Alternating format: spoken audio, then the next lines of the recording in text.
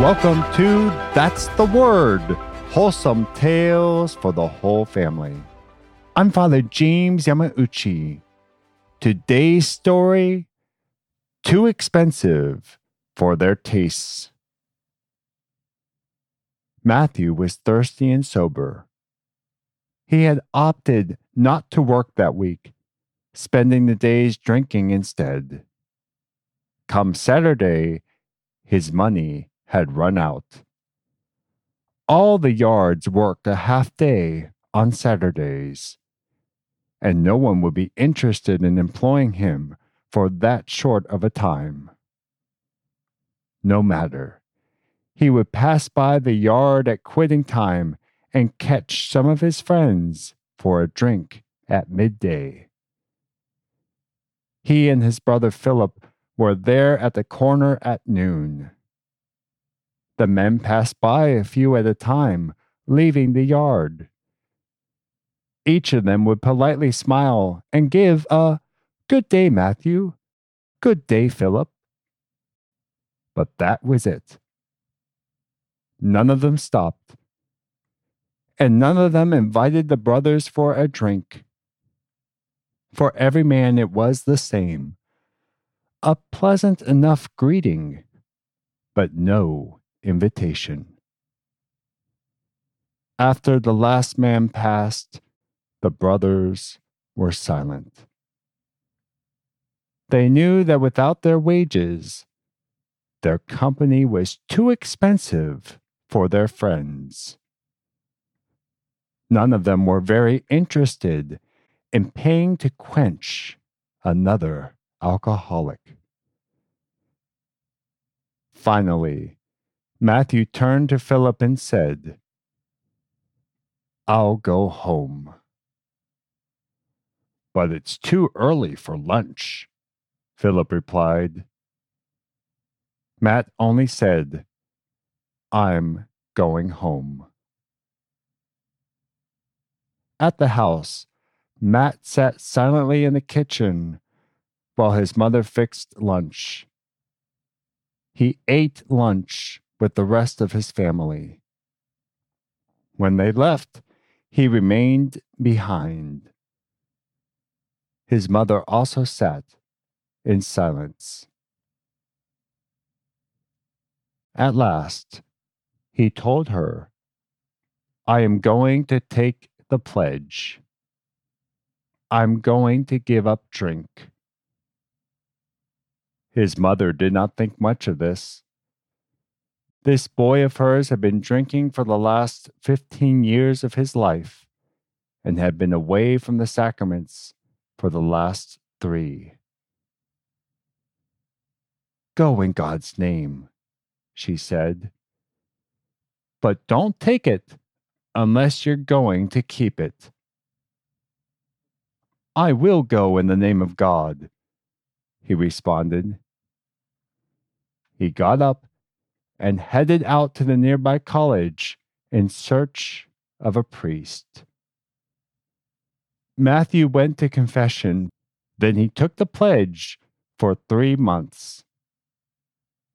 He was not sure if he could stay away from alcohol for longer than that. As he headed home that evening, he made his plan for keeping the pledge. Matt knew that if he wanted to keep his pledge, that he needed to change his life. He could no longer keep company with men whom he knew would just take him to the bars. The next morning, Matt got up early and heard Mass before work. Then, after work, he returned to another church and prayed there until dinner time. After 3 months, he again took the pledge, this time for a year. Then, after the year was up, he took the pledge in perpetuity. Matt continued these practices of hearing Mass daily and praying for long hours for the rest of his life. This common laborer never married, and although he did become a third order Franciscan, he never entered religious life. He simply spent his time and his meager resources for the glory of God, living a quiet and holy life. The few who knew Matt knew him to be a great advocate before God. It was only after his death that the full extent of his prayer life, mortifications, and charity were known. The formerly self-centered drunkard, who, by the grace of God, turned his life around and became a model of holiness. Venerable Matt Talbot. And for this week, that's the word. When I think about Venerable Matt Talbot, I just think of how it is possible for someone to truly experience conversion in life. He is a modern figure, a holy man, lived in the 1800s and died in the early 1900s. And that if you really think about it, conversion is something we're all called to, and it does require making changes in one's life. He definitely took that to heart. We talked about in the story how when he took the pledge, the first thing he thought of is, how am I going to keep this pledge? What he does is he fills his life with God, so he doesn't have any time for himself or for drink. So he goes to Mass every day. At one point, when the very early morning Mass gets canceled at his local parish, he actually changes jobs to make sure that he can still go to daily Mass. He then, after Mass, he spends the evening in prayer instead of going to bars. He makes sure that he is in the church there. He has a lot of struggles with this, but he has a plan for how he's going to keep away from drink, and he sticks to it. He then spends a lot of the night in prayer. He also practices mortification of the flesh. He sleeps on a board. He is said to have not taken a full meal for years and years and years, eating what he needs, but not enough to be full. And I think that's the important thing to keep in mind is he had a plan. He didn't have to make up this plan all on his own. Yes, he had to figure out what did he need to specifically work on in his life, but there are such rich treasures in the church from the lives of the saints and from the great spiritual works over the last 2,000 years that truly helped and guided him and can truly help and guide us. One of the authors that we know that he had familiarity with is a saint. And this is something that this saint wrote in one of his famous works. A moderate, slight hatred makes men dislike its object and avoid his society.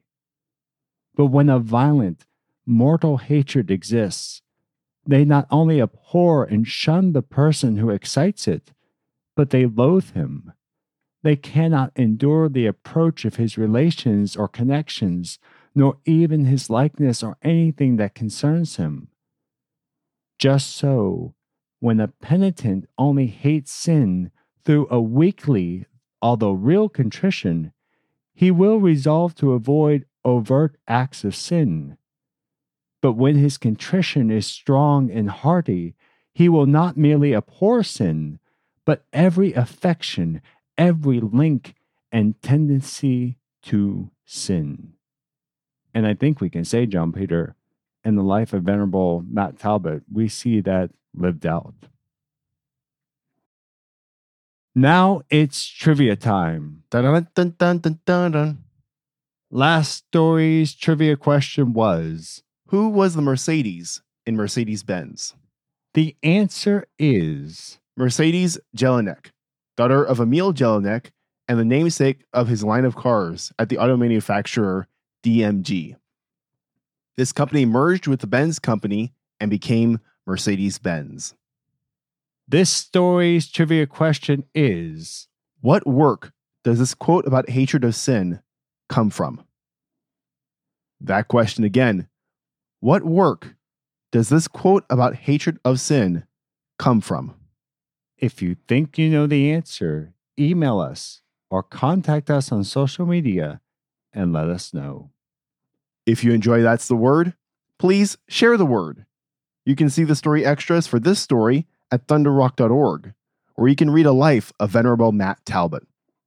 Thunderrock.org is also where you can sign up for our weekly newsletter and where you can find our social links and our email if you have any feedback or story ideas. Thanks for listening, and join us next Wednesday for another wholesome tale for the whole family.